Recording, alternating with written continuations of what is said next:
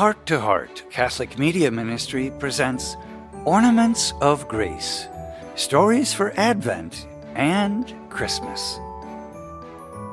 Today's Ornament of Grace for Thursday of the third week of Advent is Saint Louis Martin and Marie Azelie Guerin Martin. From the Song of Songs, chapter 2, verses 8 through 12. Hark, my lover, here he comes, springing across the mountains, leaping across the hills. My lover is like a gazelle or a young stag. My lover speaks. He says to me, "Arise, my beloved, my beautiful one, and come. For see, the winter is past, the rains are over and gone, the flowers appear on the earth."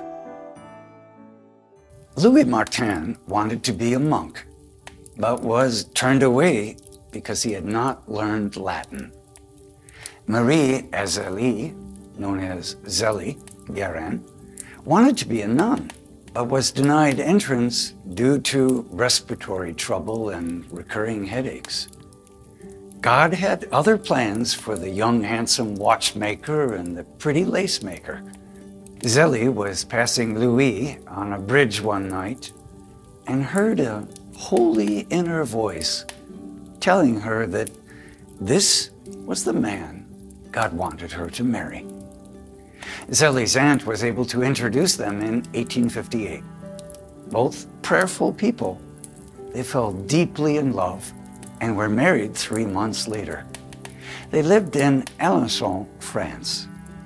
Azelie became so successful in lace making that Louis gave up his trade as a watchmaker and became a partner with his beloved wife in her business. It was unusual in their time for the husband to give up his trade to take on the business of his wife, but they made it work. Together, they had 9 children, but their love was not without great suffering. Only 5 daughters lived beyond infancy. The Martins lost 2 little boys before they saw their first birthday, and 2 little girls died in 1870, one who was 5 and one who was just 7 weeks old. While the Martin family did not have money worries, they chose to live a simple lifestyle. They helped the poor and prayed together as a family every day. Azelie's letters reveal what great joy both she and Louis found in their daughters. Still, they also show what sorrow they felt when losing a child. She wrote to her sister-in-law, "When I closed the eyes of my dear little children and buried them, I felt sorrow through and through. People have said to me, it would have been better never to have had them. I couldn't stand such language. My children were not lost forever. Life is short and full of miseries, and we shall see our little ones again, up above." Azelie and Louis trusted God's plan always. The youngest Martin child is probably the best known.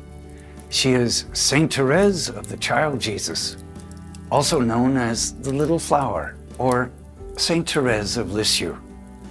The latter name applies because when Therese was only 4 years old, her mother died of breast cancer. Louis then sold the lace-making business and the home in Alençon and moved the family to Lisieux. He did this so that one of Azelie's sisters could help care for his girls. He loved Alençon and had many friends there, but he always put the needs of his children first. From Lisieux, one by one, his 5 daughters chose to enter religious life. In his final years, Louis developed dementia and was placed in a caring asylum. He saw in his lucid moments the humiliation of his disease as a blessing, bringing him closer to the Lord. He never stopped praying and placing his life in God's loving hands.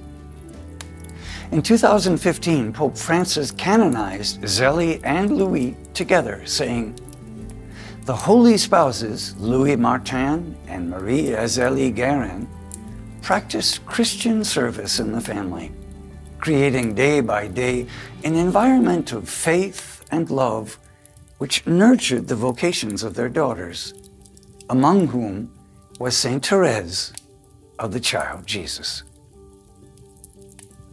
Saints Louis Martin and Marie Azelie Guerin Martin are today's ornaments of grace.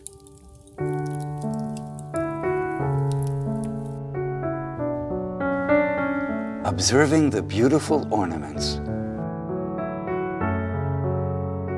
How can you, by example, help to teach children about the love of Jesus for them?